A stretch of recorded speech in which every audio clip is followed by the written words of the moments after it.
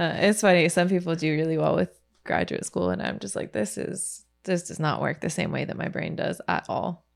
Well, I personally have a lot of nostalgia. I would totally go back to graduate school. Oh, really? Yeah, just for the fun of it, in American history or something. Huh. What subject would you study in American history if you could? Oh, I would study African American history. That was my second. When I think back to when I was like thinking of going into graduate school, if I didn't do Russian history, I probably would have done African American history. And in retrospect, I wish I would have done both. I'm actually doing a lot of reading now, and it's both. It's an amazing history. African American history is an amazingly rich history, by the scholarship. I mean, and it's also incredibly disturbing, in the sense that. So I'm reading a book on Reconstruction right now by Eric Foner. It's like a really popular book, main book on Reconstruction, and it really is disturbing how relevant it is today. Anyways, happy Juneteenth. We are technically recording on Juneteenth holiday. That's right. It is Juneteenth tomorrow, the 19th, which became a federal holiday yesterday, which is good. I think that means a lot of people get today, Friday, off. It is a federal holiday now. So that I think that's good. These symbolic things, I think, have a certain level of importance. I would say about time, but also, can we see some like non-symbolic change, some actual systemic change? Yes. Yeah. Can we, please? Someday, that's why it's so that's why reading this book Reconstruction is so shocking. And I have to say too, the ebbs and flows of like anytime African Americans exert their political agency, how unbelievably violent the white backlash is. Yeah, I only know about the tip of the iceberg, and it's shocking. So what do we have going on this episode this week? So for listeners that might not know, the SRB podcast is actually based in Pittsburgh, Pennsylvania. And the reason that I'm bringing this up right now is because the theme of today's episode deals with some post-industrial spaces and infrastructure, and the history of how those post-industrial spaces are used, the way they were used, the way they're being used now. And as you might know, Pittsburgh is kind of this quintessential Rust Belt city. We are very much a post-industrial space, and we've got a lot of buildings that are both decaying and some in various stages of revival as well. Yeah, so today is our interviews with Guido Secchi, who studies geography. It's based on a photo book that he published on the company, so the Russian or the Soviet company town Tolyatti, which is an auto factory hub. It's an automaker's hub. And it's also, this episode is interesting for me, and I would imagine for you too. Both of us we're not natives of Pittsburgh. And we're both living here in a time of revival of the city and redevelopment.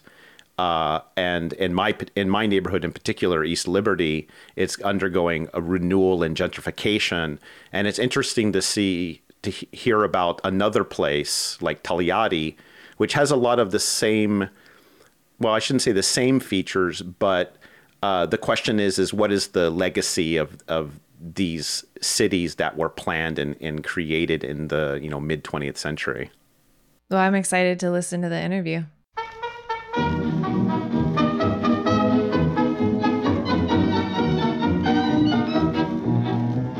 Как-то вечерком с Милой шли вдвоем, а фонарики горели, и при виде их на момент притих, и сердца наши замляли. This is the SRB podcast. The SRB podcast is sponsored by the Center for Russian, East European, and Eurasian Studies at the University of Pittsburgh, and listeners like you who've joined the SRB table of ranks. As always, if you'd like to support the podcast, go to the Patreon page at patreon.com/Sean's Russia blog, or to the podcast website, srbpodcast.org, and hit the Patreon button and give a modest monthly contribution to become a member of the Table of Ranks and help this podcast keep going. We also like to announce that, of course, I should say thanks to Amy's help trying to get the social media presence up and running better.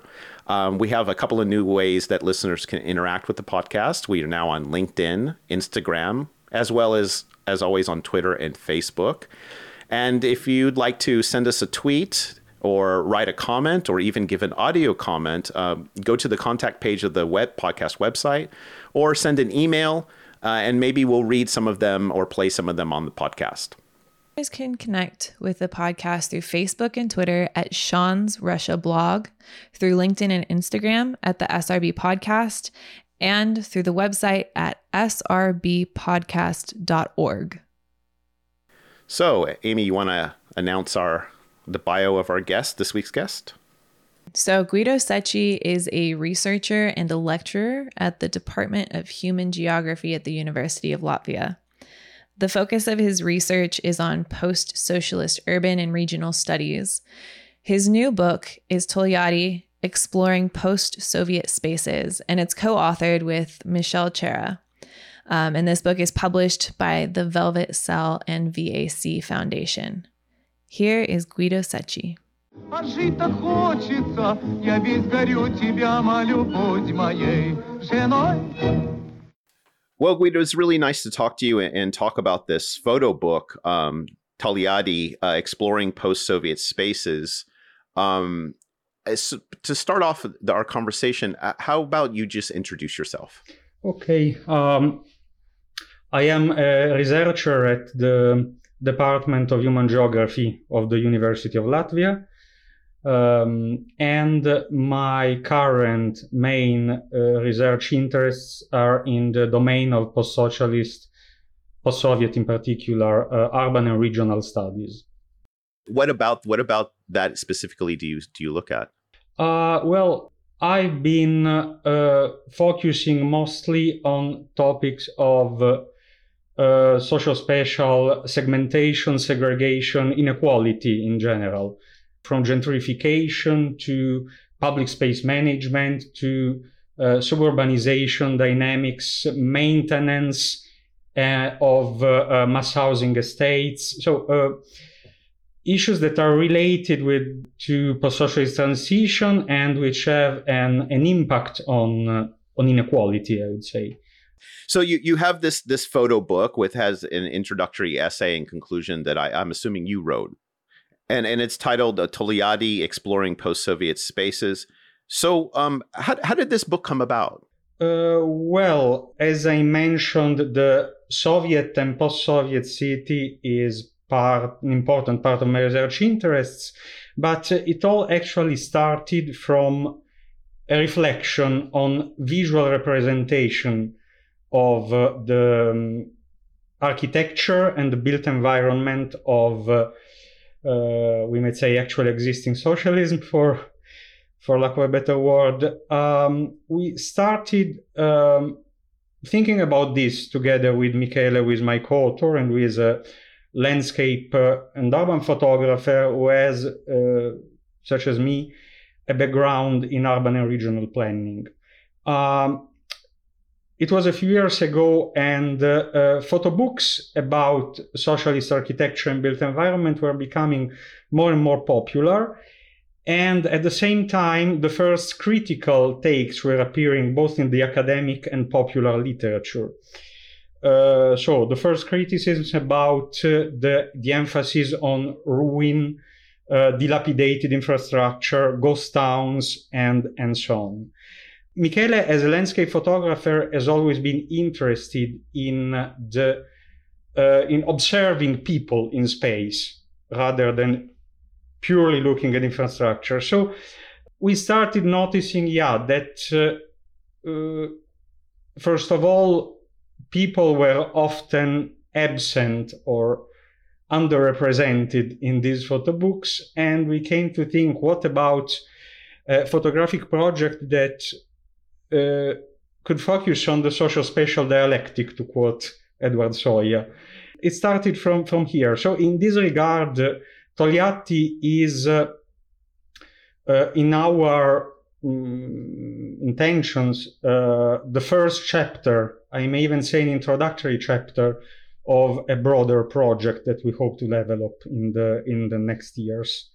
And can you talk a bit about why photography was the main medium to look at Togliatti and the architecture and this issue of space?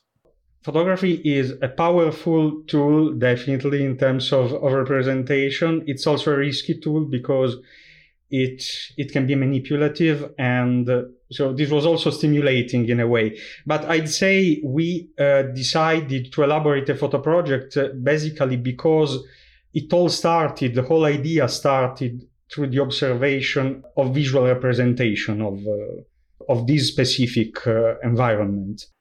And what bothered you about the visual representation thus far? That because in your introduction, it's also kind of a bit of a meditation on an attempt of a corrective. So what was some of the things you noticed that, and your co-author noticed, that became problematic that you wanted to comment on?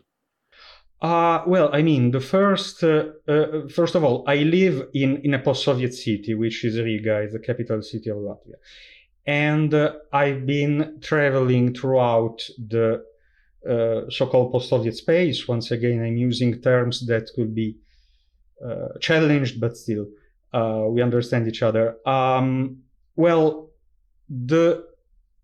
in order to find ghost towns and dilapidated architecture and infrastructure, not saying that these things do not exist, but you have to search on purpose for them. What I see is that, for instance, in the city where I live, according to the last population census, 3/4 of the population live in Soviet buildings, mass housing estates mostly.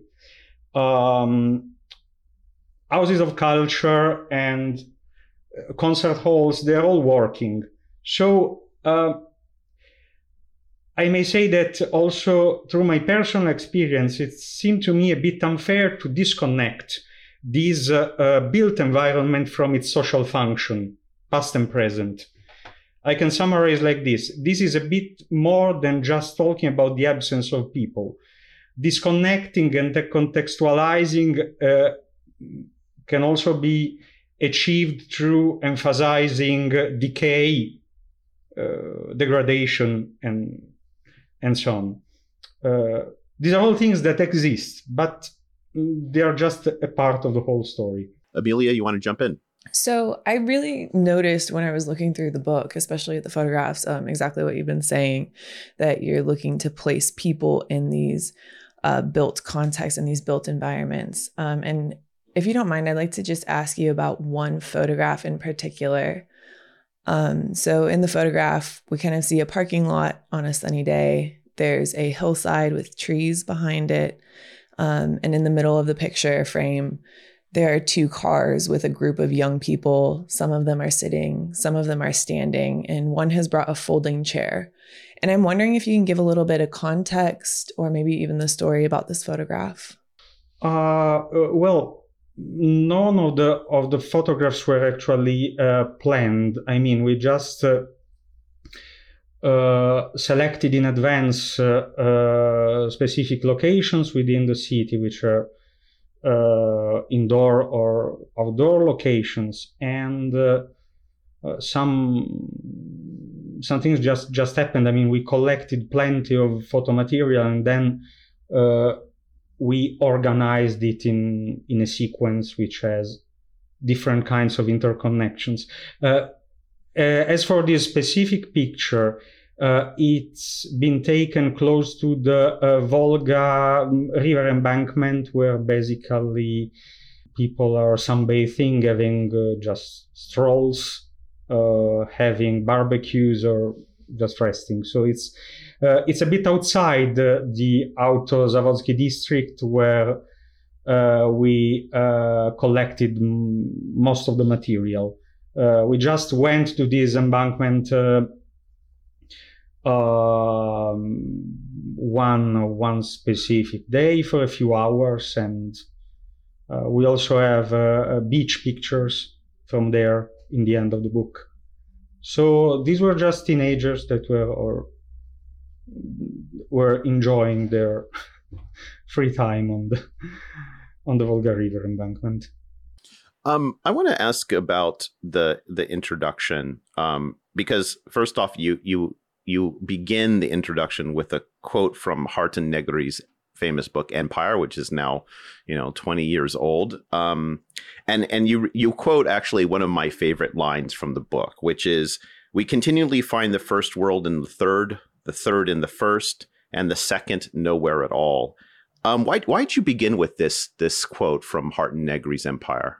I find it extremely concise and poignant, and I think it summarizes very well the fact that the so-called second world has been neglected, like something in between, and perhaps too similar to the first, albeit considered as a sort of distorted version of the first, to be deemed worthy of being seen through the lens of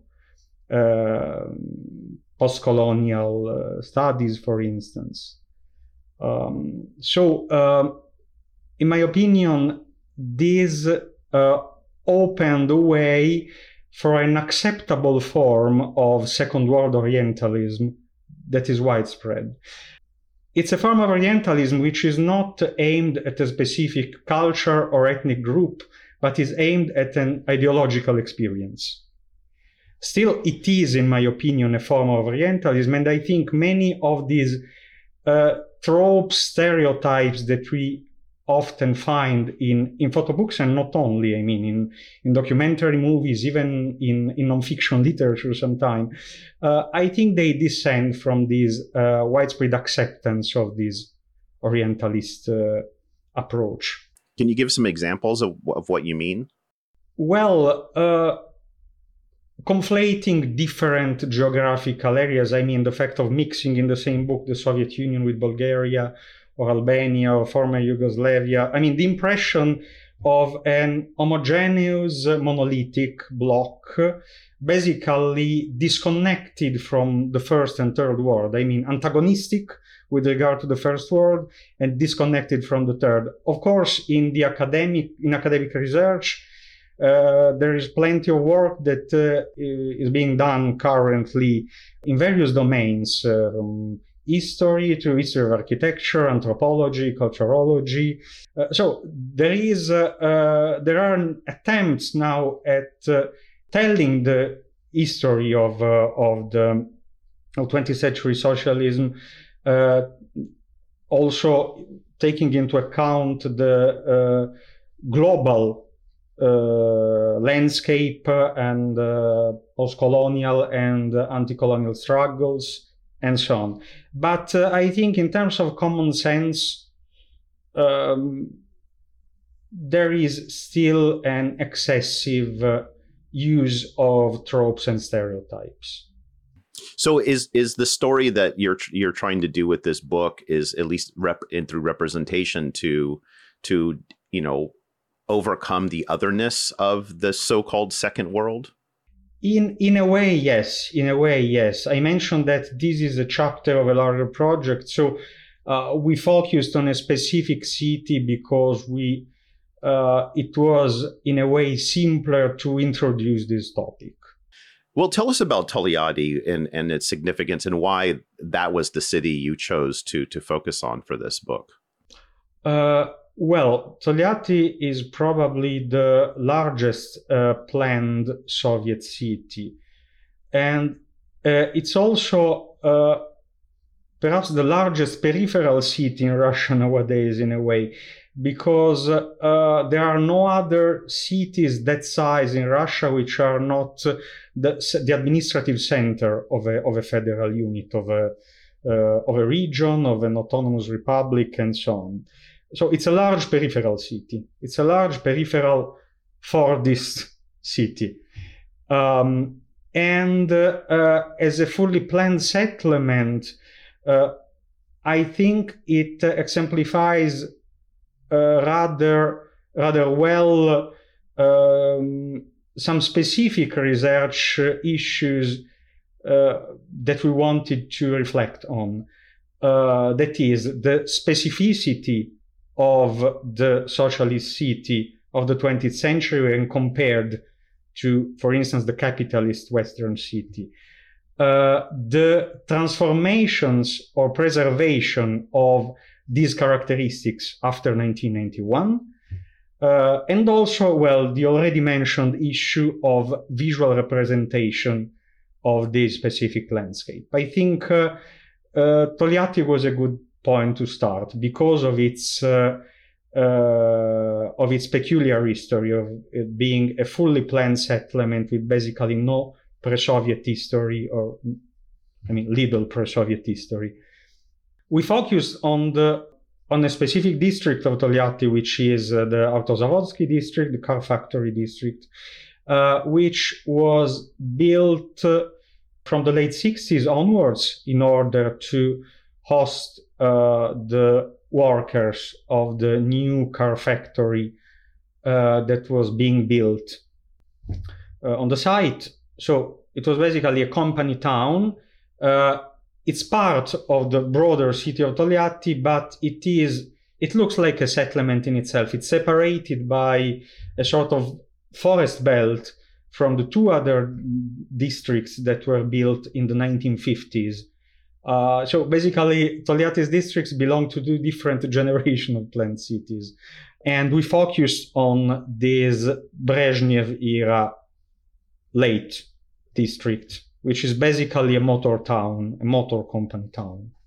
Does Togliatti, put it in a wider context in terms of, the company town isn't unique to Soviet space or, continually be post-Soviet space. You have the development of these throughout, in various parts of the world. Is there something specific about Togliatti that stands out from, what one would imagine a company town or a company settlement to be? Well, if you compare it to American or Western European company towns, certainly it's the planning characteristics are to a large extent different, but also the political and ideological implications were obviously different, in the sense that the company town in the Soviet context represents both industrial modernization of the country.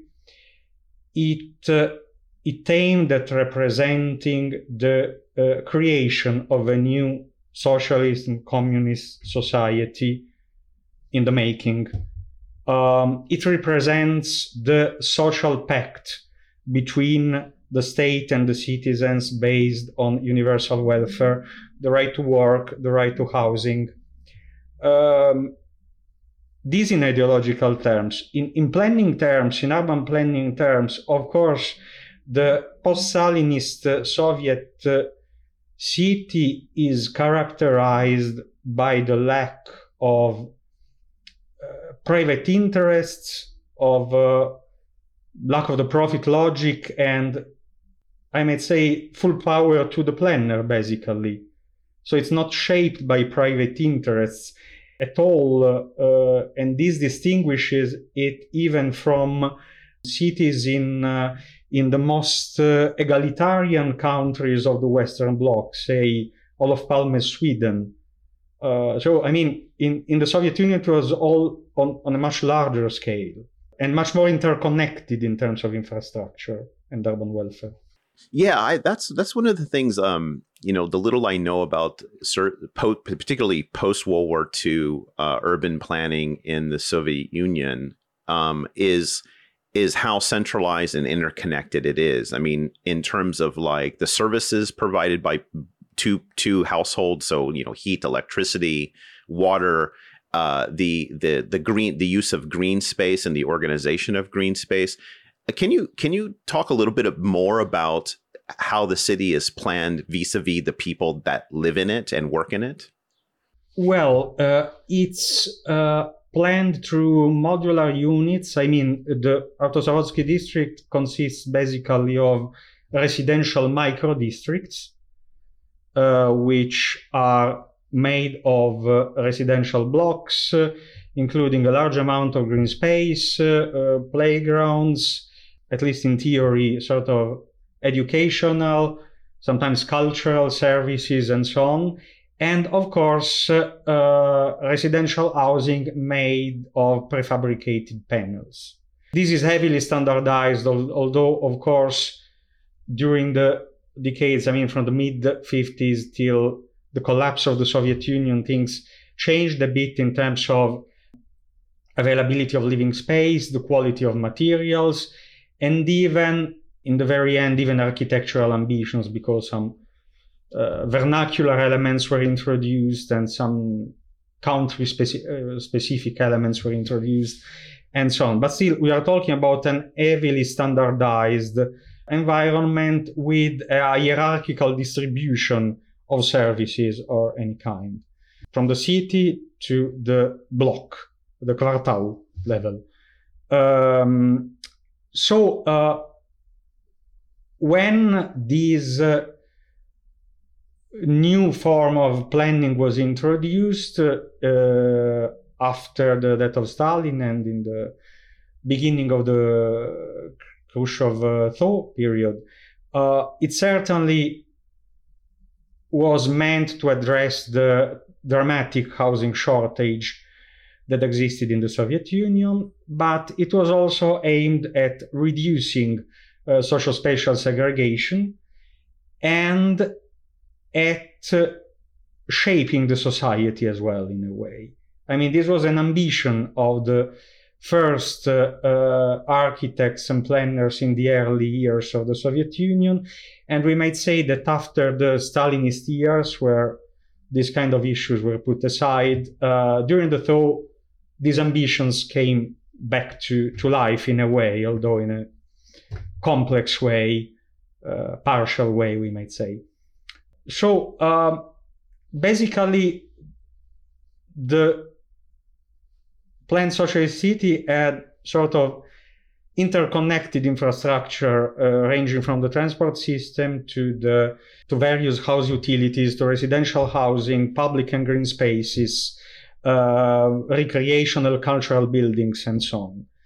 So Togliatti basically consists of these residential microdistricts separated by large boulevards that were meant for motorized transport, large parks and squares, and very large public buildings, from houses of cultures to theaters, most of which are still public and still preserve their original function nowadays. When you were in Togliatti, doing the research for this project and taking the photographs, did you have any opportunities to have conversations with some of its residents to get a sense of their relationship to the urban space, say either today or their relationship in the Soviet period? I'd say so, yes. That was not systematic, so I could not write a paper on the basis of these conversations, but I have some impressions about this. I can definitely say that it seems impossible to ignore the Soviet heritage in the city, actually. It is basically embodied in the social spatial environment. Even, I don't know, perhaps younger people who don't reflect every day about this heritage, they are anyway influenced by the way in which space is organized. Even in the sense of where social interaction takes place, various habits, behavioral habits, and so on. And I also noticed, I'm also oversimplifying here, a certain sense of place attachment, which doesn't mean that quality of life is there is so much life satisfaction. Probably, I think this is heavily dependent on the age group, but there is a sense of place attachment and common identity based on the factory, basically. Yeah. Also because people, the city did not exist a few decades ago. So, grandparents, parents moved there. Yeah, so that's part of the common experience. I was surprised when I was reading and even looking through a lot of the photos is the absence of people. I mean, there are people in some of the photos, but there are a lot of them that are just buildings and other types of landscapes. And in the introduction, people are often referred to as erased or lifeless.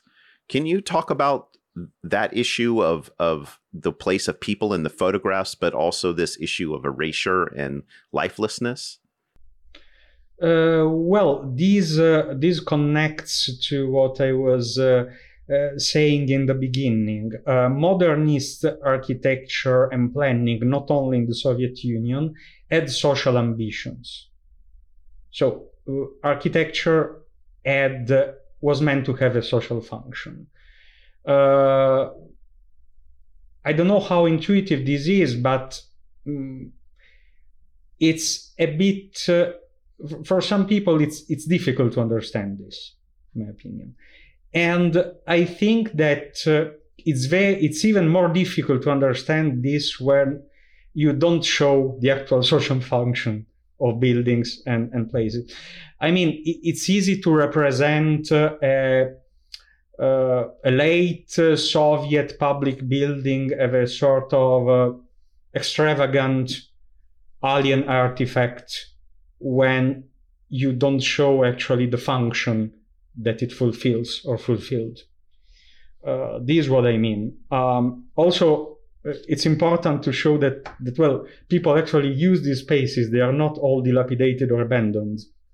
That's what I mean. Okay, there is degradation, and I think we did not shy from representing, with showing degradation in the city, in the sense of lack of maintenance or insufficient maintenance. But these spaces are actually used by actual people. When you look around these a lot of the big post-Soviet cities, you see a lot of renovation going on. I mean, very concentrated, of course, in Moscow for many reasons, but there's lots of renovation. You do have the development of gentrification. In what ways are those processes also affecting Togliatti's like social space and reconfiguring that space to a different economic model in many respects? Not really. This is a difference between Togliatti and post-Soviet cities which have a more traditional structure with a traditional city center. I mean, first of all, Togliatti still relies on this secondary sector economy, on the industrial economy. So basically, it doesn't have a city center where services are concentrated. I mean, I'm talking about Autozavodsky district because I'm regarding this as basically a settlement, yeah? It has an isotopic structure. You cannot really... it seems basically impossible to create the conditions, both because of the morphological structure and because of the economic structure, that could lead to actual gentrification. There are new infills in residential neighborhoods, in micro-districts, or on the outskirts of town. I know that in the 1990s, some sort of suburbanization started when, richer people, managers, started to move to the forest belt, to build detached houses there, and there are some sort of resort hotels over there. But I mean, the scale of the transformation is very modest when compared to Moscow or other large Russian post-Soviet cities, definitely. The only major city in the post-Soviet space that has some similar characteristics in this regard, although of course it's not fully similar, is Minsk, probably, which has still a strong industrial economy. It has a Stalinist city center and a reconstructed historical city center, but still there is not so much price gradient between the center and the micro districts in terms of housing prices and so on. I mean, Togliatti is even more extreme because it's really an isotropic town. I mean, the center is the factory, probably. I mean, it's the distance from the factory that represents the potential gradient.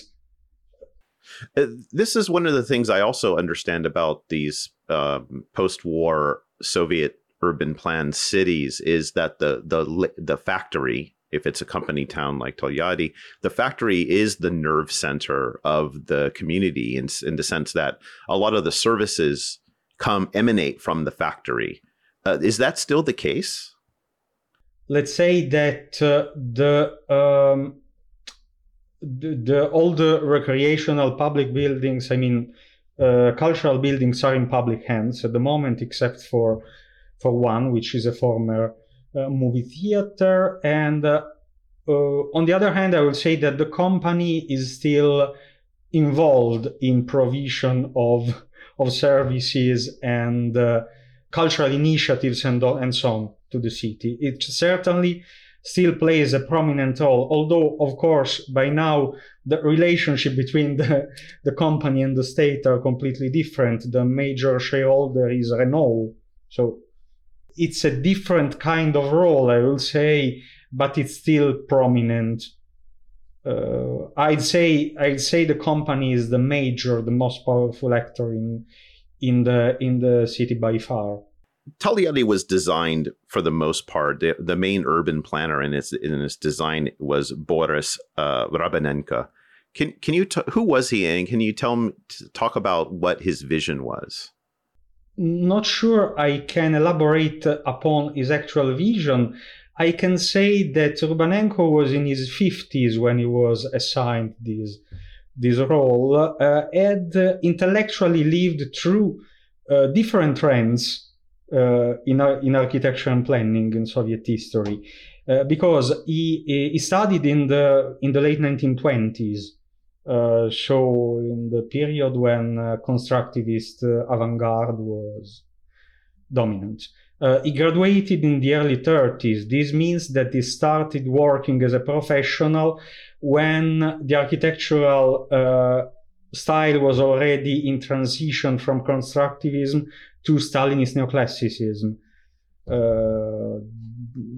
So he had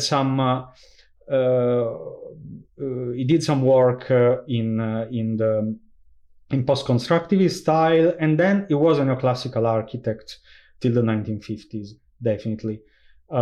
He has done important work in several major cities of the Soviet Union, from then Leningrad to Minsk to Almaty. But biographies say that he was, when he started in his education years, he was an enthusiast of constructivist avant-garde. So he probably adapted to the neoclassical style. But my impression is that when Khrushchev denounced the excesses of Stalin neoclassicism and moved back to modernism, well, I think this Rabanenko probably approved of it. So in the late 50s, early 60s, he worked in the development of mass housing residential districts in Moscow, for instance, from Troparyova to Novocheryomushki, as far as I know. And so, yeah, he had experience also in this domain when he was assigned this role of planning Avtozavodsky district and then the future Tolyatti. He was also head of an institute of experimental planning associated with the Gastroy, with the State Committee for Construction, a research institute for planning, and clearly when planning the district, it was influenced by contemporary modernist experiences outside the Eastern Bloc, from Le Corbusier to Niemeyer. So his inspiration was definitely international, although, of course, this international inspiration was adapted to the ideological, economic goals and the planning logic overall of the Soviet Union. What is the post-Soviet fate of Tolyatti and other cities like it? What do you imagine its future to be?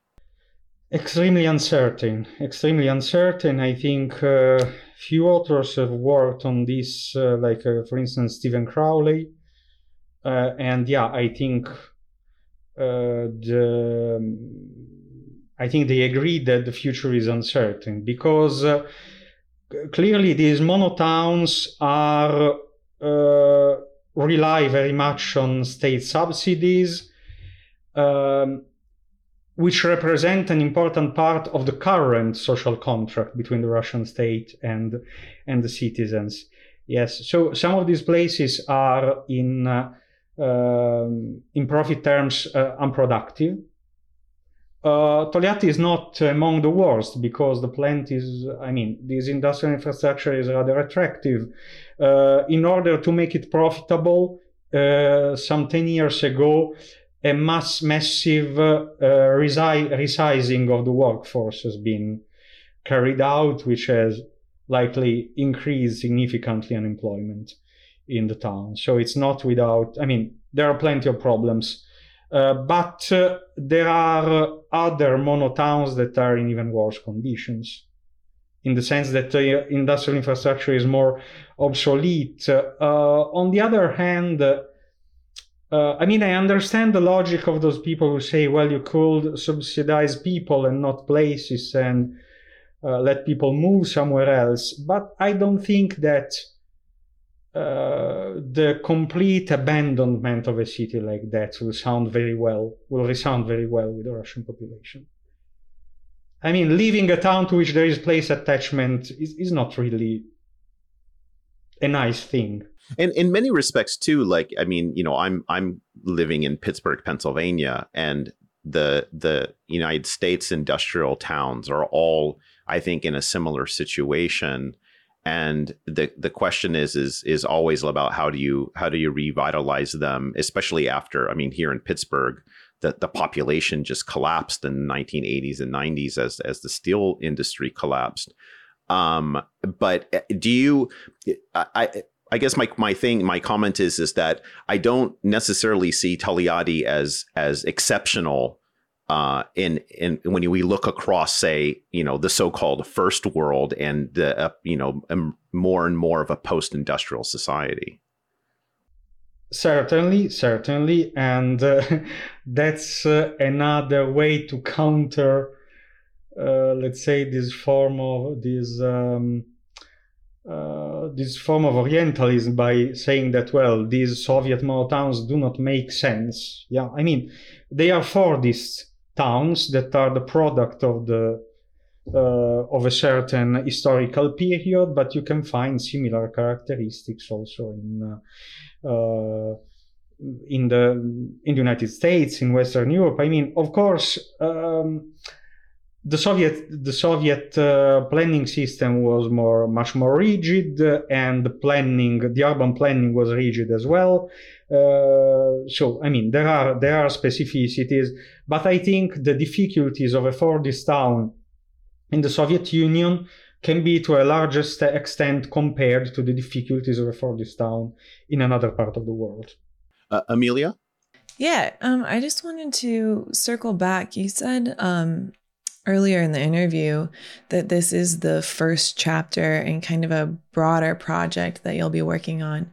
And I'm kind of wondering, what does the future of this project look like? Well, we have the intention to focus on post-Soviet cities of a different kind, which have a less linear planning history, perhaps more significant transformations happened after 1991, more influx of private investment, renovation, privatization, and so on. This on the one hand. On the other hand, one issue that you would like to explore in the next chapter, we did not choose the locations yet, but it will be a stronger reflection on the manipulative power of visual representation. So it will be good to deconstruct this visual representation in a more explicit way.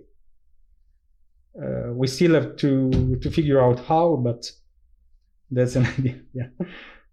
Well, this leads to my last question, is that you mentioned repeatedly, and you've mentioned it here in our conversation, that the second world is seen as a distortion of a Western modernity, that it's somehow imposed from as like almost like an alien force, and we often evaluate it. We don't evaluate it in its own terms. So, what do you think we can learn from this Soviet urban space as an alternative project of modernity? What do we take from it today? I think what we can take is, to a large extent, independent of the assessment that we can make. We can learn that during the Cold War, I mean, the second part of the 20th century, cities were planned according to a very different logic from the logic that dominates today in many parts of the world. And the Soviet Union is probably the most extreme example, okay? Because modernist planning, as I mentioned, in general, globally, had a rather different logic than what we see nowadays. I mean, than the neoliberal planning that we see nowadays, both in the Western world, in Russia, and in other parts of the world. So I think this is, there is a growing interest, especially by younger generation, in the actual practice of, we might say, the non-capitalist world, in order to understand what can be learned, what was possible to do there that is not possible to do here nowadays, and so on. This, I think, is an important reflection regardless of the assessment that one can make. So we were not trying to make an actual political point, but I expect that this kind of reflection could be valuable for people who are interested in alternatives, I mean political alternatives. That was Guido Secchi. Guido Secchi is a researcher and lecturer at the Department of Human Geography at the University of Latvia. The focus of his research is on post-socialist urban and regional studies, and his new book is Tolyatti, Exploring Post-Soviet Spaces. This book is co-authored with Michel Cera, and it's published by the Velvet Cell and VAC Foundation. So, Amy, we just heard a really interesting interview with Guido Secchi on the space of Tolyatti and this photo book that he's published with Michel Cera. So what are some thoughts that you got from it? Well, I really liked hearing you all talk about planned cities and just how that exists. I'm really reminded of other planned cities that we can think of. Brasilia is notable. Washington, D.C. is another notable planned city. And, obviously all cities have certain problems, but planned cities, they seem to try to solve some of the normal problems of organic growth cities. But they all kind of seem to forget something or miss something or overlook something. There's always something that comes up that's just a little bit, it doesn't work quite right. Yeah. One of the things that a couple of things that stuck with me that Guido talked about is, one, how the Soviet planned city of Tolyatti, or you can think of others that were constructed mid-century, how their spatial organization is in line with the particular economic model. So, for example, American cities, and I could even reference the redevelopment and gentrification going on in my neighborhood, East Liberty. It's organized around a commercial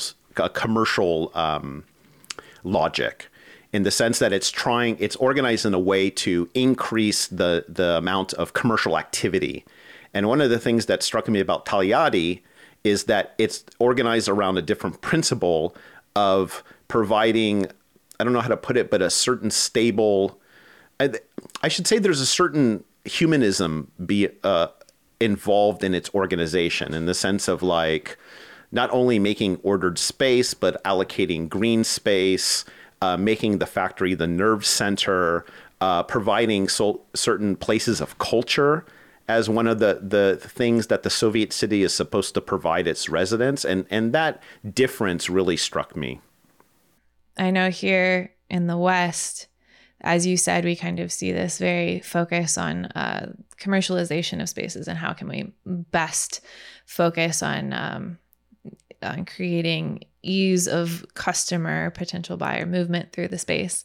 And I kind of think a lot about how shopping malls are kind of this microcosm for the way planned cities operate in the US. And that it really, it's not quite the same as you said. And I think one of the quotes from the interview was talking about how with Tolyatti, the factory was the nerve center of the city. So it really was all about that kind of work ethic and incorporating the work ethic along with like the humanitarian aspects into the city. And another thing that struck me is because when I asked him, is Tolyatti undergoing some kind of gentrification? And he said, not really. And I was also struck by that because the other trend, especially now in urban redevelopment, it seems to me as a non-expert in urban redevelopment in the United States, is it's really about property value, right? It's trying to, and that's something that's going on here in my neighborhood as well, is like, how do they increase property value? And a lot of that means bringing in more investment and making it difficult for lower income people to live here. Yeah, no, I lived in a city in Connecticut that is very much a Rust Belt city that really does not have any gentrification happening. It has not seen any kind of resurgence in life at all. And people are still moving away. It's just continually shrinking. I think it used to be 100,000 people. It's under 10,000 now. Oh, wow.